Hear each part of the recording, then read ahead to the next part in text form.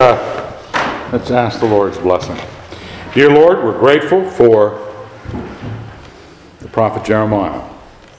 We'd ask that you'd give us good to mull over, things to think on, your ways, what he struggled to express.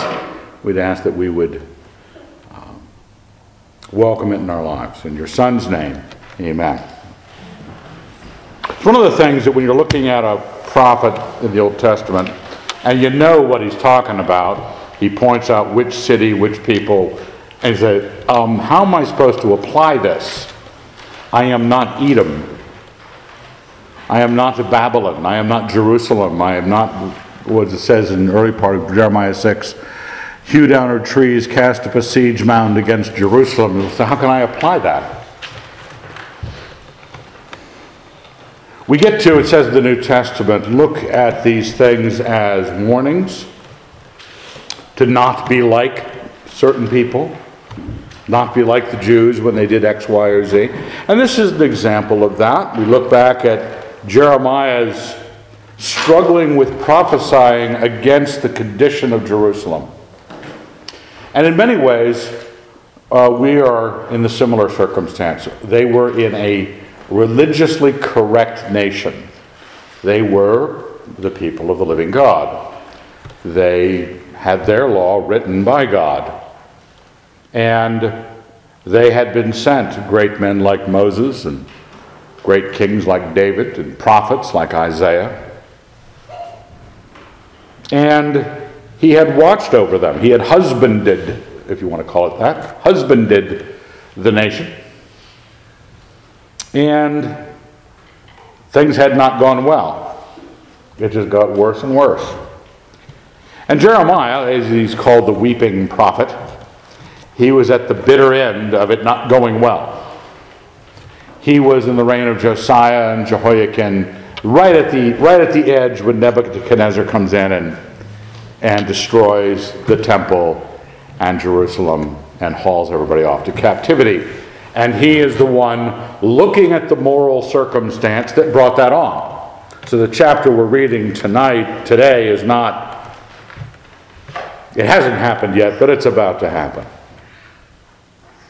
Now, in our circumstance, we are the heirs of, you might say, a Christianized, and I'm using that term very, very broadly, a Christianized world through Greco-Roman philosophy and then the Roman Catholic Church and the Reformation and the advancements of the West, all with that little gloss of Christian behavior and remembering Jesus somewhere along the line. Crosses are natural to us. So in many ways, we are, as we watch around us the decay of the society, when someone is, there was this, it's in East Lansing.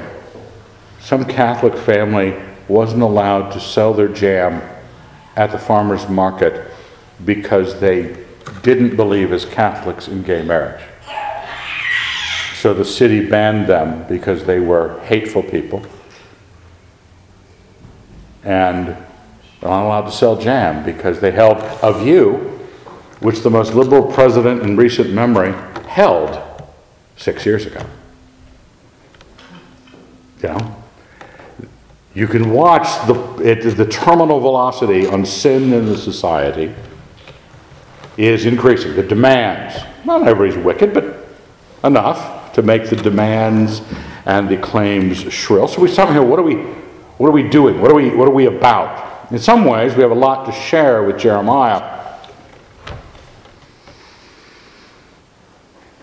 Glean through thoroughly as a vine the remnant of Israel. Like a grape gatherer, pass your hand again over its branches. Interesting. I've never harvested grapes. And I don't know if this gleaning concept where you pick up the remnant, and here it's in a vineyard situation. The grapes have been harvested, but you're going to pass your hands over what's the vines and see if you can pick up pick up some pieces, pull some things together.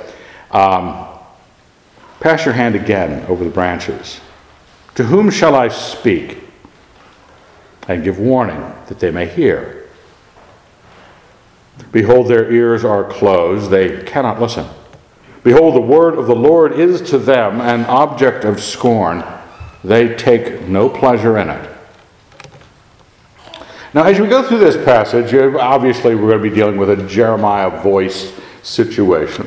And I want you to think about it on two fronts. One, how is it speaking to you, the Christian, in the midst of a crumbling society? And there's a lot of talk about this in Christian philosophical circles. It's called the Benedict option.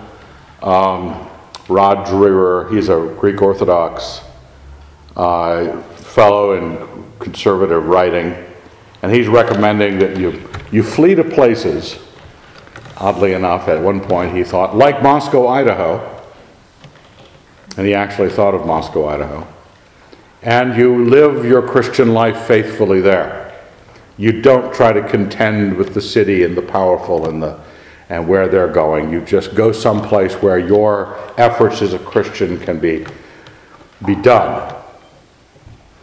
Others, like I think Tony Esolen, who's another notable character, wants the Christians to, like Matt Walsh or others who are wrestling with the world. They're always the pugnacious, take it on. We can take it on. That appeals to various people different ways, and I really don't care which way you take this. But we've got that sort of circumstance on our plate. And so when we says, to whom shall I speak? Here's the prophet of God, and we've got this well-bound book you can buy at the local store or on Amazon and get it actually covered by somebody who knows what they're doing, and it can last forever. And you say, this is my Bible. I've had this Bible for a while. I don't know when. Leslie gave it to me, I think. Did you? Does it say that in the frontispiece? No. I think that page got lost at some point. But you gave it to me quite a while ago, decades ago. We've got these things in our life, religion, buildings, Bibles. We've got God speaking to us. And the question that, and my father pointed this out to me a few months ago, maybe a year ago. He said, nobody in the Christian church reads their Bibles anymore.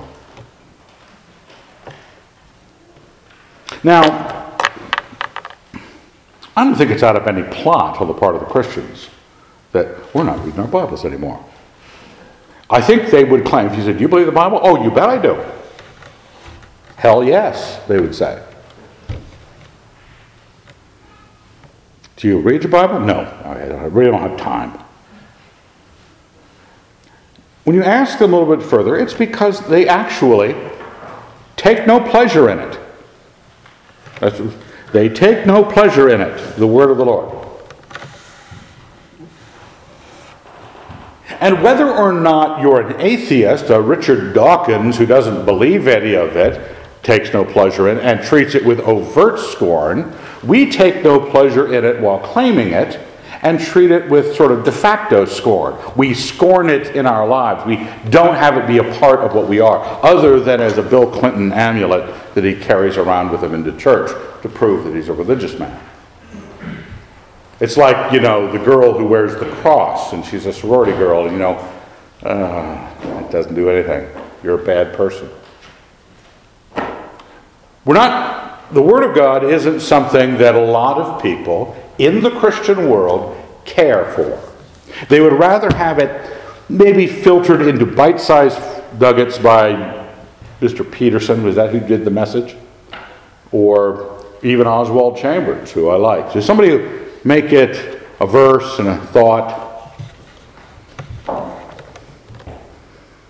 It's because we don't take any pleasure in it. So they cannot listen. Their ears are closed.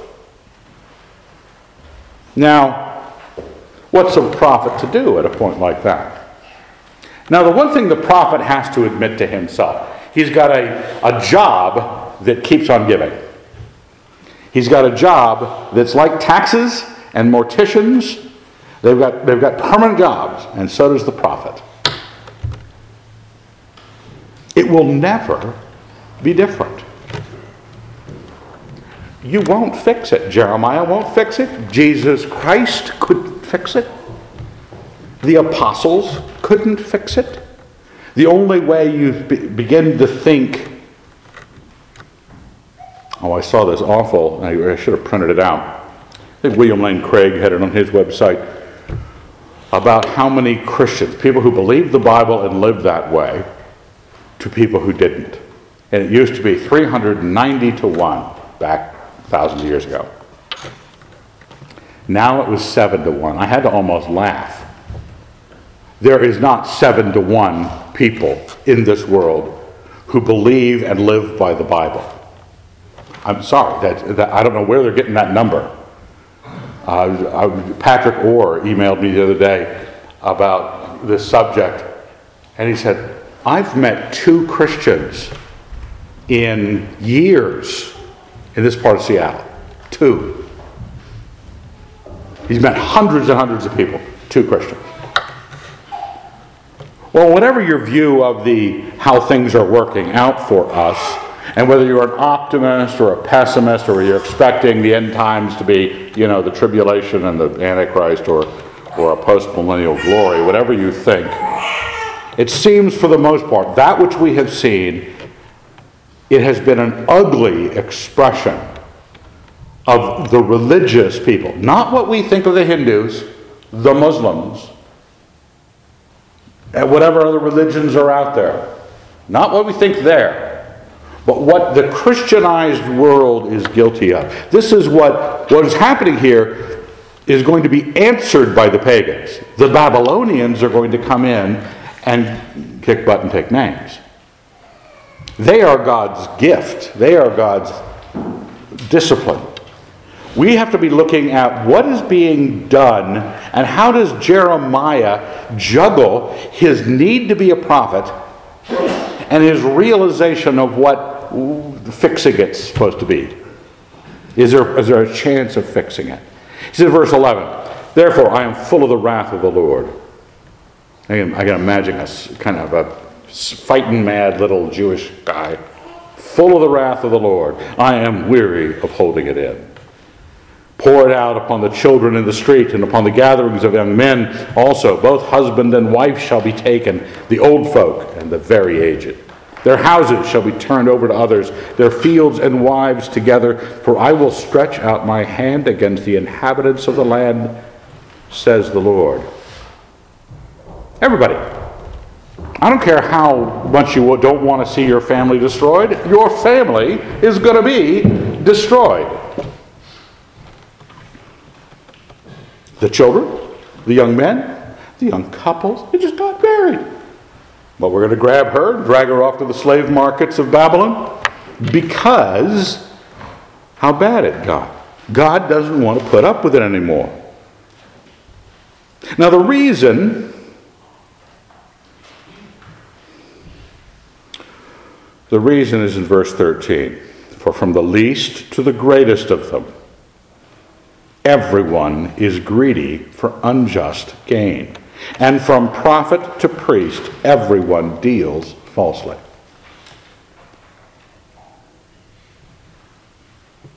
Everyone in this Jewish world was leveraging their circumstance to get ahead. They weren't very few people, like Jeremiah himself or some others, were representing the God whom we know, the God who saved us, the God who died for us. They were representing in a religious climate full of prophets, other prophets than Jeremiah. Jeremiah later in the book has this contention with the other prophets, Hananiah and others. And priests, the intermediaries. These are supposed to be the people, a very active religious circumstance. Priests carry your petitions to God. They are mediators taking your sacrifices and giving them at the temple to God. Prophets are bringing message the other way. God speaks to the prophet, and the prophet comes and talks to you and tells you what God is up to. And they are dealing falsely, and everyone else is after unjust gain. It has happened that Christianity is a bad product. It's a product that you don't even like seeing the commercials for. You ever realize, they have you for a little bit. Remember, who was the guy that Billy Mays, OxyClean, yelling at you all the time. And finally, you're so convinced by the yelling, you go out and buy some OxyClean. You go, this is not that great. It's okay, but it's not that great. It's not worth yelling. And you know there are products all the time on TV. My current favorite one, Leslie and I enjoy Prevagen, a protein found in jellyfish. Oh, that proves it to me. And the word like prevent, aging, Prevagen, it prevents aging. And I'm an idiot, so I'll buy it. Well, you know that this world, everybody's after gain. Everybody's trying to get leverage in your life. Everybody's trying to find a way to get you to live in a way that is more in accord with what they want. Because they view our life as this. What is in front of us, and what could possibly be better than me getting ahead? Me having things the way I want them. Parents try to raise their kids in such a way that their kids will be the way they want them to be. That sounds bad. Why does that sound bad? It's not, necessarily bad, but it's what we are all moved by. Desire to be fed, desire to be entertained, desire to be pleased, have things go your way. But it has come to the point that God is going to judge the Jews in Jerusalem for this. And when a bad product comes along, this is where you start, and I worked in advertising for a number of years, and you begin to be aware of the absolute lie. They will look you square in the eyes, and Davis was telling me they had to buy a new car.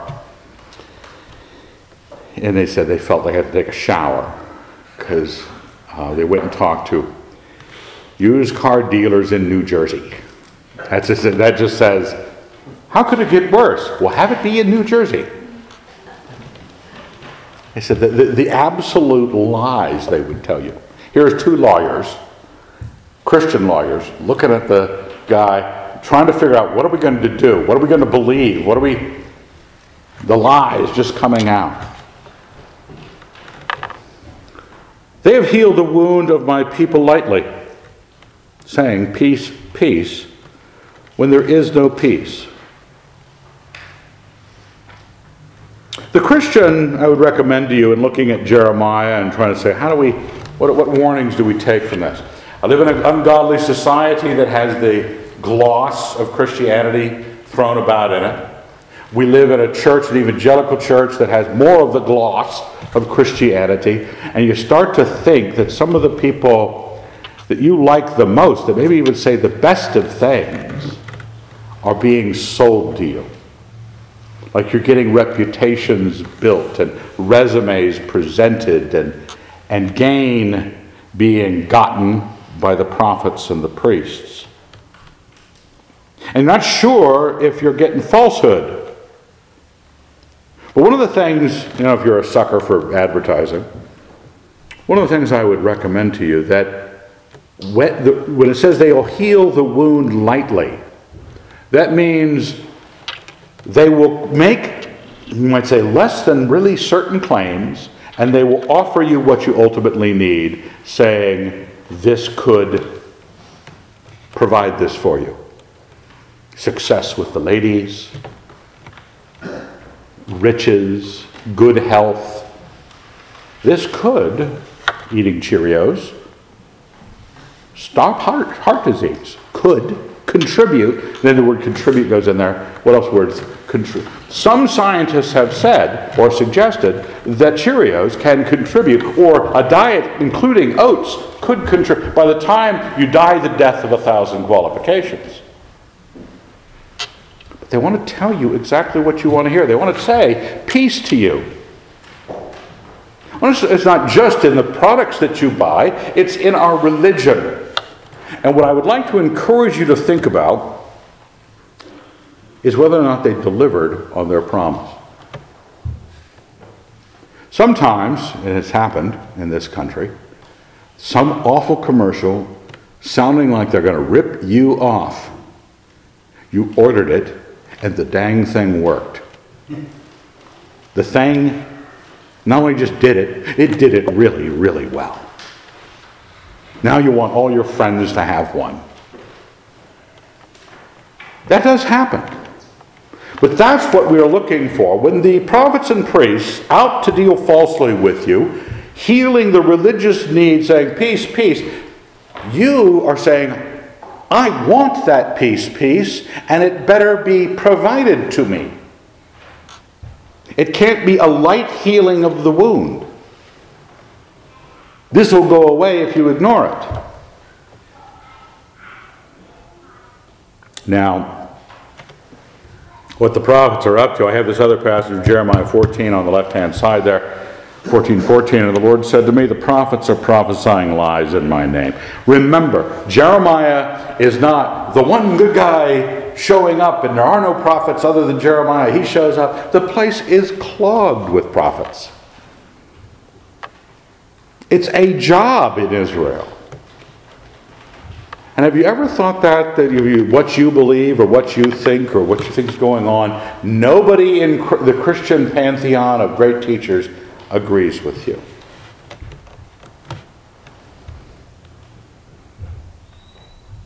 They're prophesying lies sometimes.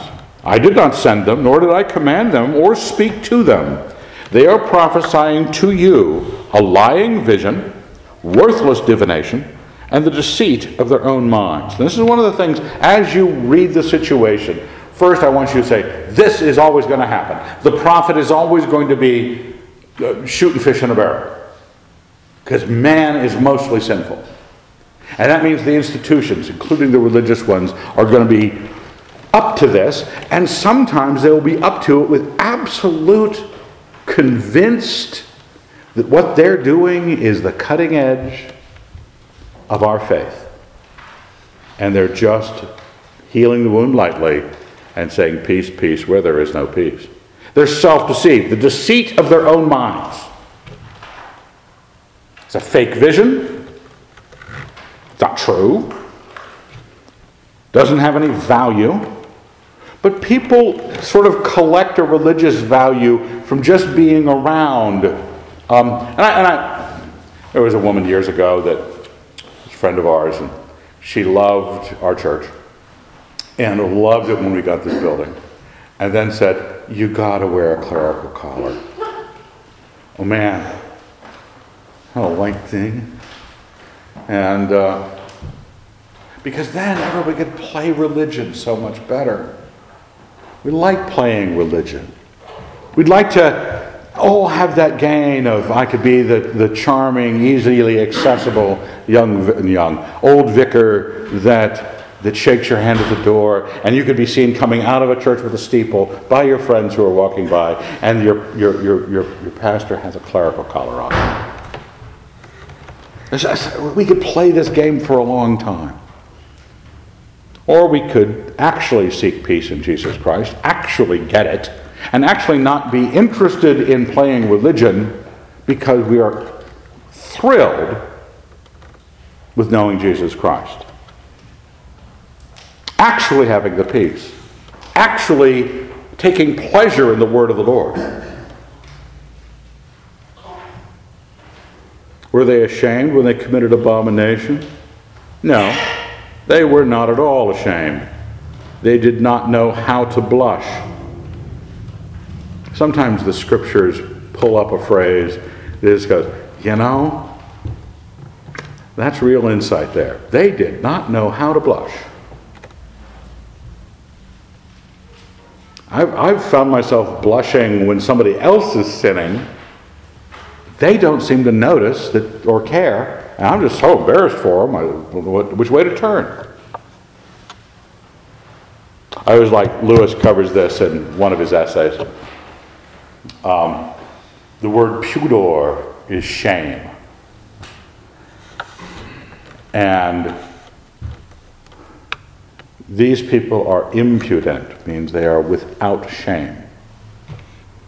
That's where we get the word impudent. People who are shameless. They don't know how to blush. And people, have you ever wondered, maybe you sit there watching political TV, or you ever wonder how some people could go home and sleep as a politician after what they just did and said?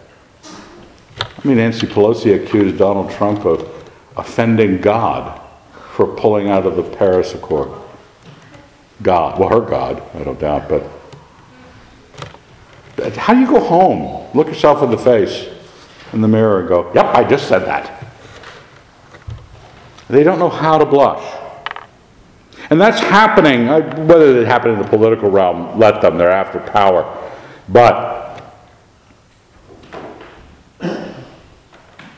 God wants you to know that God recognizes this unfailing descent of man into his sins as a society, where a prophet always has a job. God knows, you and the prophet, God and the prophet know, and now you know what God thinks of it. And the wonderful thing about it is when you look at the awful, we have picked up the world's belief. Leslie hates this phrase. Every blonde bimbette on TV, as a newscaster, some tragedy happens at a swimming pool or an accident and somebody very unctuously says, and we have to be sure this never happens again. What kind of world are they living in? It happens all the time, and it'll continue to happen. So shut up. It's gonna keep happening. But no, we picked that up. We think, because we have the truth, we have the peace, we have the God, we have the pleasure in His Word, that we think we're here to fix this nation's problems spiritually. You are not. God wins this either way. We were talking about, Nick Rozier and I and Corey, were talking about governments last night on the porch. And saying, this is a basic thing of government. The government's in charge, whether it rewards you or whether it punishes you. God is sovereign. The fact that He has to punish more people than reward is no failure of His government. It succeeds completely. It punishes the wicked and it rewards the righteous. We might not like living in a world where 95% of them are wicked. But don't be thinking that unless we fix it, oh my gosh, Christianity loses or God loses. No, God's got this. He's sovereign. He's governing. He's going to punish every man according to that which he has done. You can realize when you have the prophetic vision in front of you, you understand what's happening, and you understand that it isn't going to stop it. Some people it might call from the fire. Some people you can lead back from the error of his ways. This is to thank God for Bob Minnick. Just at the last moment in his life, pulled. But countless thousands dying without Jesus Christ. Even though they were given options on their deathbeds.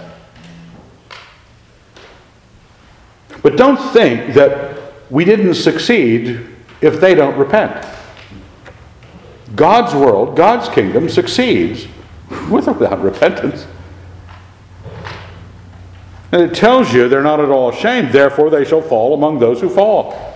At the time that I punish them, they shall be overthrown, says the Lord. Now, so I want that, first off, I want you to take a very dim view. I'm a very jaded sort of person, a very dim view of the politics and the religion of the day. I am more and more I'm looking askance at other Christians, people who claim Jesus Christ, going, are they really saved? Not because of doctrine, because of their walk, their life. So if I look at you sideways, don't think, well, am I on the list? No, it's probably just I looked at you sideways. Or was it? Because as I keep thinking about narrow is the way that leads to life and those that find it are few, our task in the situation is knowing that God still wins, God still judges, God still rewards the righteous and punishes the wicked, and He's got it going on for Jerusalem here. They're going to get it from the Babylonians, and all these people who thought they had peace are not going to have that peace. It's all going to fall apart. The karma is going to come back to them. And in the church, what they're teaching, what they're offering people is going to show up in their marriages. It's going to show up in their lives. You've got to run the dipstick in and say, did what I have been reading, learning, listening to produce peace in me? Because that's the only thing, the only choice you have, the only actual control you have is whether you're going to be on God's blessing side or on His cursing side. He still wins regarding your life. He still gets to punish the ungodly. You just have to decide whether you're one of the ungodly. So the advice he gives next is personal. Thus says the Lord. Now I get a personalness out of it because of the advice that's in it. Thus says the Lord, stand by the roads and look, and ask for the ancient paths where the good way is, and walk in it, and find rest for your soul. It sounds like a personal decision. Because he's asking you in the midst of everyone, prophet and priest and everyone else out for their own good, building their own kingdoms on this earth, out of religion and out of money and out of power. You've got this choice to go look at the roads that are available. You might say, pick up a Rand McNally map, go out to the interstate, stand at the intersection of the roads, and say to yourself, where is the ancient path? Now, one of the things that I want to warn you about with the ancient paths. The word ancient. Think about it. Because if this church was built out of stones, and they had like pointy arches out of stone, and a flying buttress off the side, or many flying buttresses, and it was built in the 1300s, is that ancient enough for you? What if you got to meet in an old Roman church, like the 400s? That's pretty ancient. Some people want the ancient ways because they're Lord of the Rings geeks, and they think anything with lichen growing on it is true because it has lichen growing on it. Have you ever been to the website McMansion Hell? What's wrong with those people? One, they should be arrested, probably shot. Well, they put a turret on their house, of course, because turrets are old-timey. And Mrs. wants a turret. She wants alpacas, and she wants a turret. So she can have her quilt in the turret. Or the spiral staircase. All of those are awful representations of some claim of old-timiness. The ancient turrets are not bad. I'd love to have a turret, but it has to be a good turret. I like stone churches. I even liked Lord of the Rings. I like old books. But some people like it. They believe if they opened an old book.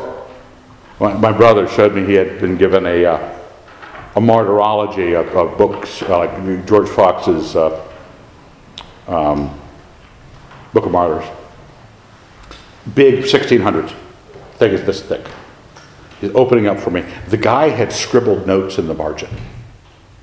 And you know how you draw an arrow when you want to point someone to something when you put right a marginalia? The guy had pointed a little finger like this, and it had a cuff and a little lace thing drawn for each hand that pointed at. That was his marginalia. All you yellowed, the page smelt, like compost. It had to be true. It was old.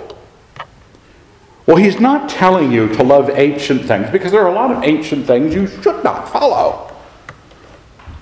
The worship of Baal is pretty ancient. Do not follow it. Have you ever thought that? You go to the friends of mine were at the Parthenon recently. This is actually a hilltop on which a lot of gods who are not God were worshipped paganly by pagan people. Evilly by pagan people. From Athena to whomever else. But it's so charming, it's so old, it's so dusty.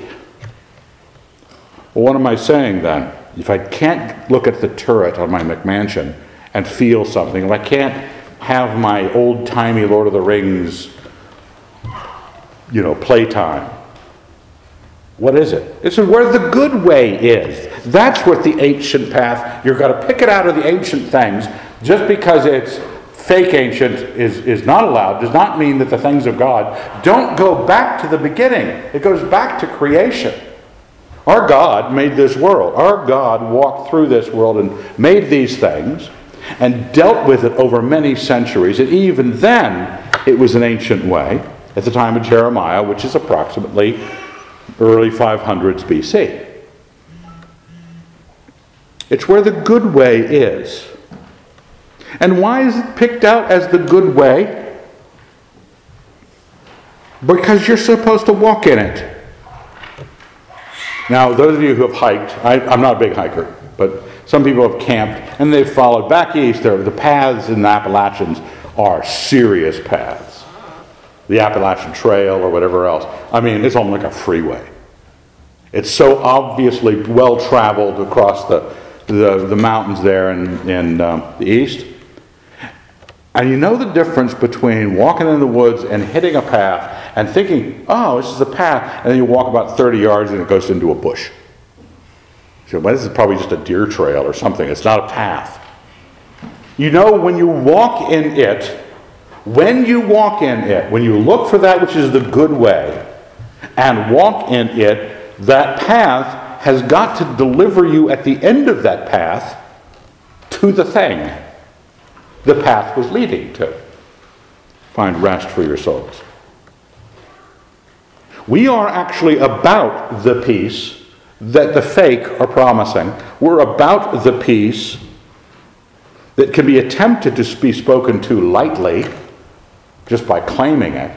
We are in the situation where we have looked for the way to walk, and then when we found it, we didn't just argue with people who didn't agree with us, we walked it. The key is not to be in an argument with somebody, it's to walk it. Because it's not about the journey, it's about getting there. Finding rest for your souls. That's such a wonderful description of what the individual does in the midst of all this judgment. He says, it's incumbent on me to find the thing. I need to find where Jesus wants me to be so that I can live that way, walk that way. How many of you thought of the song when I said walk that way? Caleb did. Kenny did. And find rest for your souls. Have you found it? Have you found the rest? Because the Jews here said, but they said, we will not walk in it. I'm not going to do it. Then he says another thing. I set watchmen over you saying, give heed to the sound of the trumpet. Because there's two phases here. You're living either in a time where you've got freedom to choose personally what you're about, which is a nice time to be in. I think we're in that circumstance. We can choose here in Idaho what we're about in our individual lives. Do we find the way to walk that is the good way that takes us to being at rest in our souls?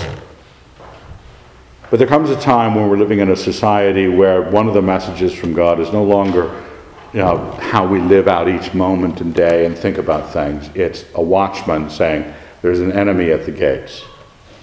Hannibal at the gates. That's what watchmen did. Sound the trumpet. But they said, we will not give heed. We're in two, phases. When the invasion is coming, when the end is nigh, when things are going to go to pieces, we've got to also take on what the watchman says. One is to look for the ancient paths, find them, walk in them, be them, and also to be realized when do we say the end is nigh for you guys. But in no way do we need, again, to fix it. Don't think that the most inspired, Jeremiah is a famous prophet. He was not successful. They threw him in a well. He was only liked by the pagans. Jesus Christ, I kept to remind ourselves, they crucified him. They killed the rest of the apostles. Therefore, hear, O nations, and know, O congregation, what will happen to them.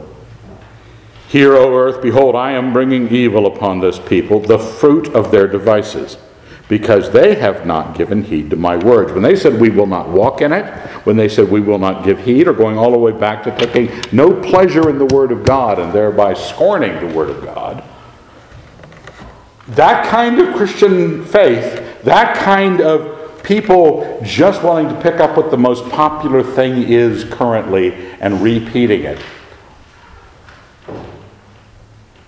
I've said this before, I can't stand, I'm a big fan of C.S. Lewis, I can't stand C.S. Lewis quotes posted on Facebook. Because those people pick the wrong ones. They always pick something that sounds like Deepak Chopra. If that's, you know who that is? Or Dr. Phil. They turn one of the brilliant men into someone who's just saying light things about peace. The fruit of their devices is coming upon them. We may get caught in the crossfire. We may get caught in a world that goes to pieces because God is judging it. The nation falls apart. Everything goes sideways. Your cell phone doesn't get coverage. Just awful things. Hell. But God is winning. God always wins. They have not given heed. As for my law, they have rejected it. To what purpose does frankincense come to me from Sheba, or sweet cane from a distant land? Your burnt offerings are not acceptable, nor your sacrifices pleasing to me. Therefore says the Lord, behold, I will lay before this people stumbling blocks, against which they shall stumble. Fathers and sons together, neighbor and friend shall perish. Know what to expect. Since the world is this way, it has always gone from bad to worse. Moral entropy. The prophet always has a job. You can be courageous, confident in that job. That even the collapse of things, even the things going to pieces, are exactly what the doctor ordered. People get the karma from God. If we get invaded, you say, what if things got so weird that ISIS actually invaded the United States? You ever think that they might be God's tool to deal with wicked Americans? The Assyrians weren't nice. The Babylonians weren't nice. I'm not prophesying that, by the way, so don't tell anybody. Evan Wilson prophesied that ISIS was the army of God. No. But don't think that the bad things that can happen are anything other than what God wants his creation to do. This is how he deals with it. He doesn't convince everybody they were wrong. He communicated the right and the wrong to everybody, but he just punishes everybody for the right and the wrong. That's all that has to happen. He doesn't have to convince them. You've heard me say that before, that truth is under no obligation to convince you. You are under obligation to be convinced by it. But it doesn't have to convince you. You will get your dessert for not believing it. And so will all the rest stumbling over these things sent by God. Well, let's thank God. Dear Lord, we're very grateful. Give us confidence in this broken time. And it might get more broken. Give us confidence that you reign, your kingdom is served, and that we have jobs in it to do. Help us find the ancient ways that are the good ways. Bring us to a place where we walk in them and we find rest in it. Thank you for that, Lord. You're good to us, better than we deserve. In your Son's name, amen.